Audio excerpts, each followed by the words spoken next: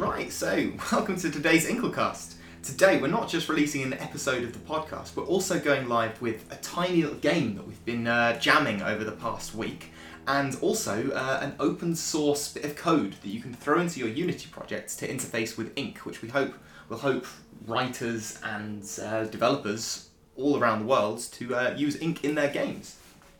So I'm Tom. I'm John. And I'm Joe.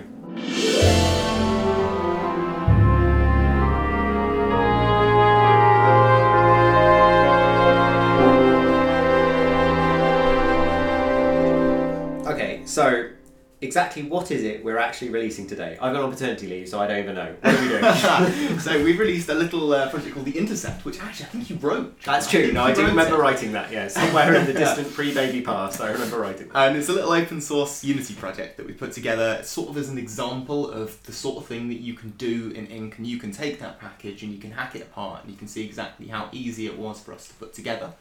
And it's also a cool little game that you can go out and you can download it right now. It's about 5 to 10 minutes long, and we think it's a really great little story. Yeah, John, do you want to talk about the Intercept a bit? Yeah, okay, so...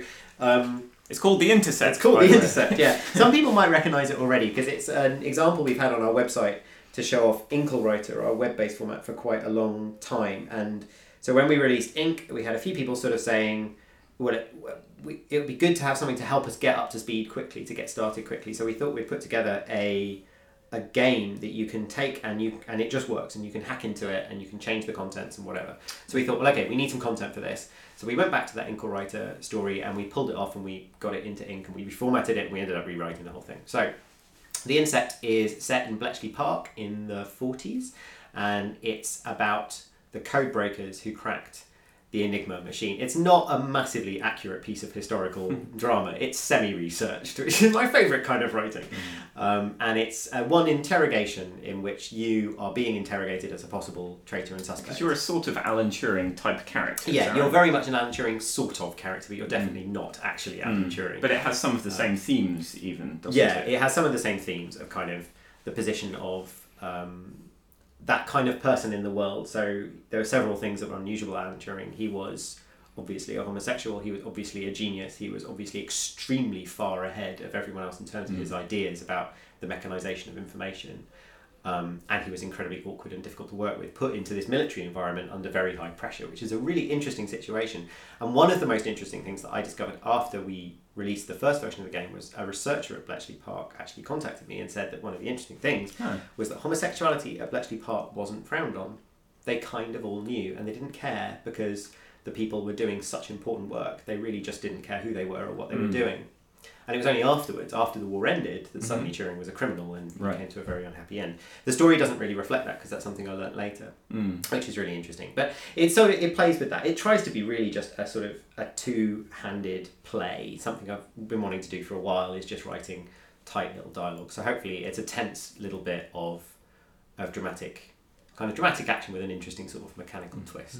This has been a really fun project for all of us, actually. It's just been a fun example story for you to write. It's been a fun story for Tom to work on, because we sort of did the actual technical side of this as a sort of a 2-day game jam. So I got the opportunity to do some design, kind of visual design work without having to actually build it, as I usually have to do for the rest of Inkle's projects. And then Tom had a couple of days to put this together and build it. Yeah, it's been really nice. Like, I get to write without worrying about game mechanics. You get to draw without worrying about programming, exactly. And Tom gets to code with a very clear deadline. But it was nice because it was my without first feature creep. It was my first start-to-end Inkle project, so it was actually quite cathartic for me. So I've been here about a year, and yes, I've always been in the middle of something. So it's been really relieving. Really satisfying. Yeah, absolutely. So it'd be nice getting something out there that I feel my name actually belongs on. So it's a project that we're all kind of proud of, because it's worked out quite nicely, and it's good to be able to release it for free. Yeah, absolutely. One of the things that's been really exciting for me as well is I started off redrafting it using the test framework for Ink, so that's what we've already released so far, and then at some point Tom brought online the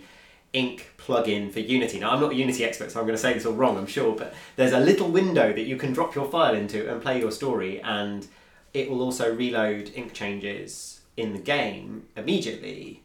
So at that point, I suddenly had a really tight testing cycle inside Unity where I could tweak the script, run it again, tweak the script, run it again. And I haven't had a cycle that tight for redrafting really at any point in our history, actually. We had that on iOS, but the build time on iOS is we've always had testing frameworks, but now finally we've got the Unity tools to the point where they're better than anything we've used before, which is incredible. You can just edit an ink file, go into Unity, and it's all there and it's already ready. Updated, it's already recompiled it, assuming it does work. Yeah, I can confirm that it does actually work. I mean, it was something that I actually did in my spare time just because I really wanted to play around with ink. But even though I'm a programmer, I suck at command line stuff, and the way that you had to compile ink before was to have to type in some stuff in terminal. I didn't really understand it, and you guys obviously know the language, so it was less sort of hassle for you. But for me, I thought, oh my god, what is all this?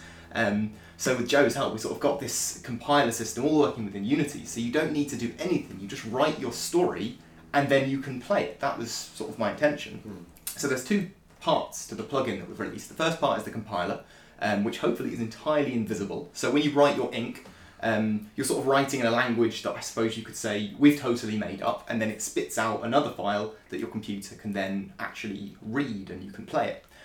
Which is the other part. So you've got the player, so it spits out a JSON file, and you drag that file into this ink player window, which is in Unity.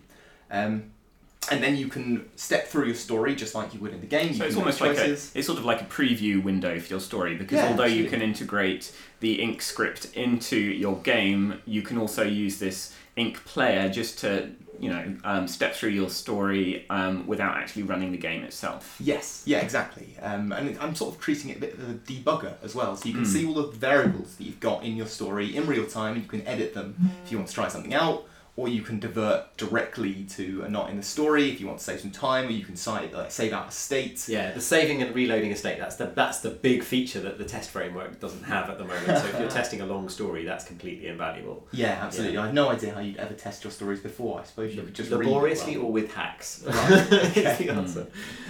Yeah, so I mean, from my point of view, because the reason I'm so happy with it is that I feel I'm capable of using it I'm sort of capable of promoting it as an indie, not just as a member of Inkle, because I genuinely believe in the potential of this piece of software for developers. I'm planning on sort of using it for Luden Dare next weekend. I'm probably going to plug it on their forums as well, so see if I can get anybody else to use it. Because it really is just that easy to build, and there's nothing really out there that lets you write a story interactively in quite as much speed and versatility. Yeah. So the whole thing is going open source, right? Yes, every single part of that is going open source. Including the Intercept. So the Intercept is going open source. Oh, does that mean people will fix my typos for me? Well, yeah. Well, I'll send you bug reports anyway. Oh, okay, alright, well that's something. Well, they might submit pull requests. So yeah, that'd be nice. Yeah, okay. So we fix my historical accuracy as well. So we're going open source with the Intercept. We're going open source with the Ink Unity integration package, which then becomes the primary place that developers should go to, writers and developers should go to in order to start using Ink. They just need to download this package, stick it in Unity, and they're ready to go with Ink in their game. So no more messing around with command lines. Exactly. At all. Exactly. So it's really quite a big step, actually. Yeah. And we're still doing this for free, aren't we? Yep. Okay, alright. If anyone wants to send us a cake or something, that would be nice. And with this release, that basically brings Ink to a kind of version 1, I guess, a kind of completed state. I think I still feel like we should stay in beta. Well, possibly even alpha still. Use our beta shield. On the one hand, we have most of the features in there right now. I think I still feel like we shouldn't lock down just yet in terms of certain features. Because it's interesting that since we went live, we've had quite a good pickup of interest. We've had quite a lot of people get in touch, and people are starting to have ideas about different ways they might want to push the language. So we've had people making more sort of roguelike RPG games, looking for more kind of numerical interfaces, and we've been looking at people making Java implementations and JavaScript implementations and standalone players and all this sort of thing. So we're not going to be doing any of those particular specifications, are we? That's kind of the idea, that we have our kernel. So yeah, we're just going to build our games on top of it. Yeah, we're going to make our game. Right. Although personally, just as like Tom as indie, I'd love to try doing some wrappers. Like I've been saying, I think like sorcery, the sort of the sorcery model of sort of treating stories almost as a board game. You're stepping across and having sort of nuggets of story at each location, just like 80 Days does as well. I'd love to see like a framework for that in Ink, in Unity, and it would be relatively easy to put together. And I think it'd be really great just to allow writers to create that kind of game that's just sort of location-based storytelling. And so I would really like you to make that as well, because like not that I have any free time, but I would like to write more of those stories. I think it's possibly like a useful concept in general that I hope that developers decide to produce little frameworks for that use Ink to produce different styles of game, whether it is a sorcery style game or a visual novel style game. And in fact, there's a post on the GitHub issues page for the official Ink repo where there's someone who's gone on and asked what people would like to see. And I think if that takes off, if more people produce templates, I think that could be really exciting and a way to kind of kickstart all sorts of different narrative projects. That's really the interesting thing, isn't it? The Ink is a great framework for doing the actual writing, the actual words, but if you want to make a game with it, you still have to build all of those interfaces that your game's going to run on. But if people start to make templates, then we can start to get to a more productive community, and that's a really knockout game. And that's part of the reason that we've produced the Intercept is as a single template, basically, as a particular type of game, and the most obvious type of game that we can think of that you could use Ink for. So go on. No, I was just thinking it's quite interesting with the Intercept because it's quite a minimal presentation, really. There's some text effects, but it's mostly just words on paper. But when we were talking about it, we were saying, well, the story has a little bit of a sense of location and a little bit of a sense of inventory.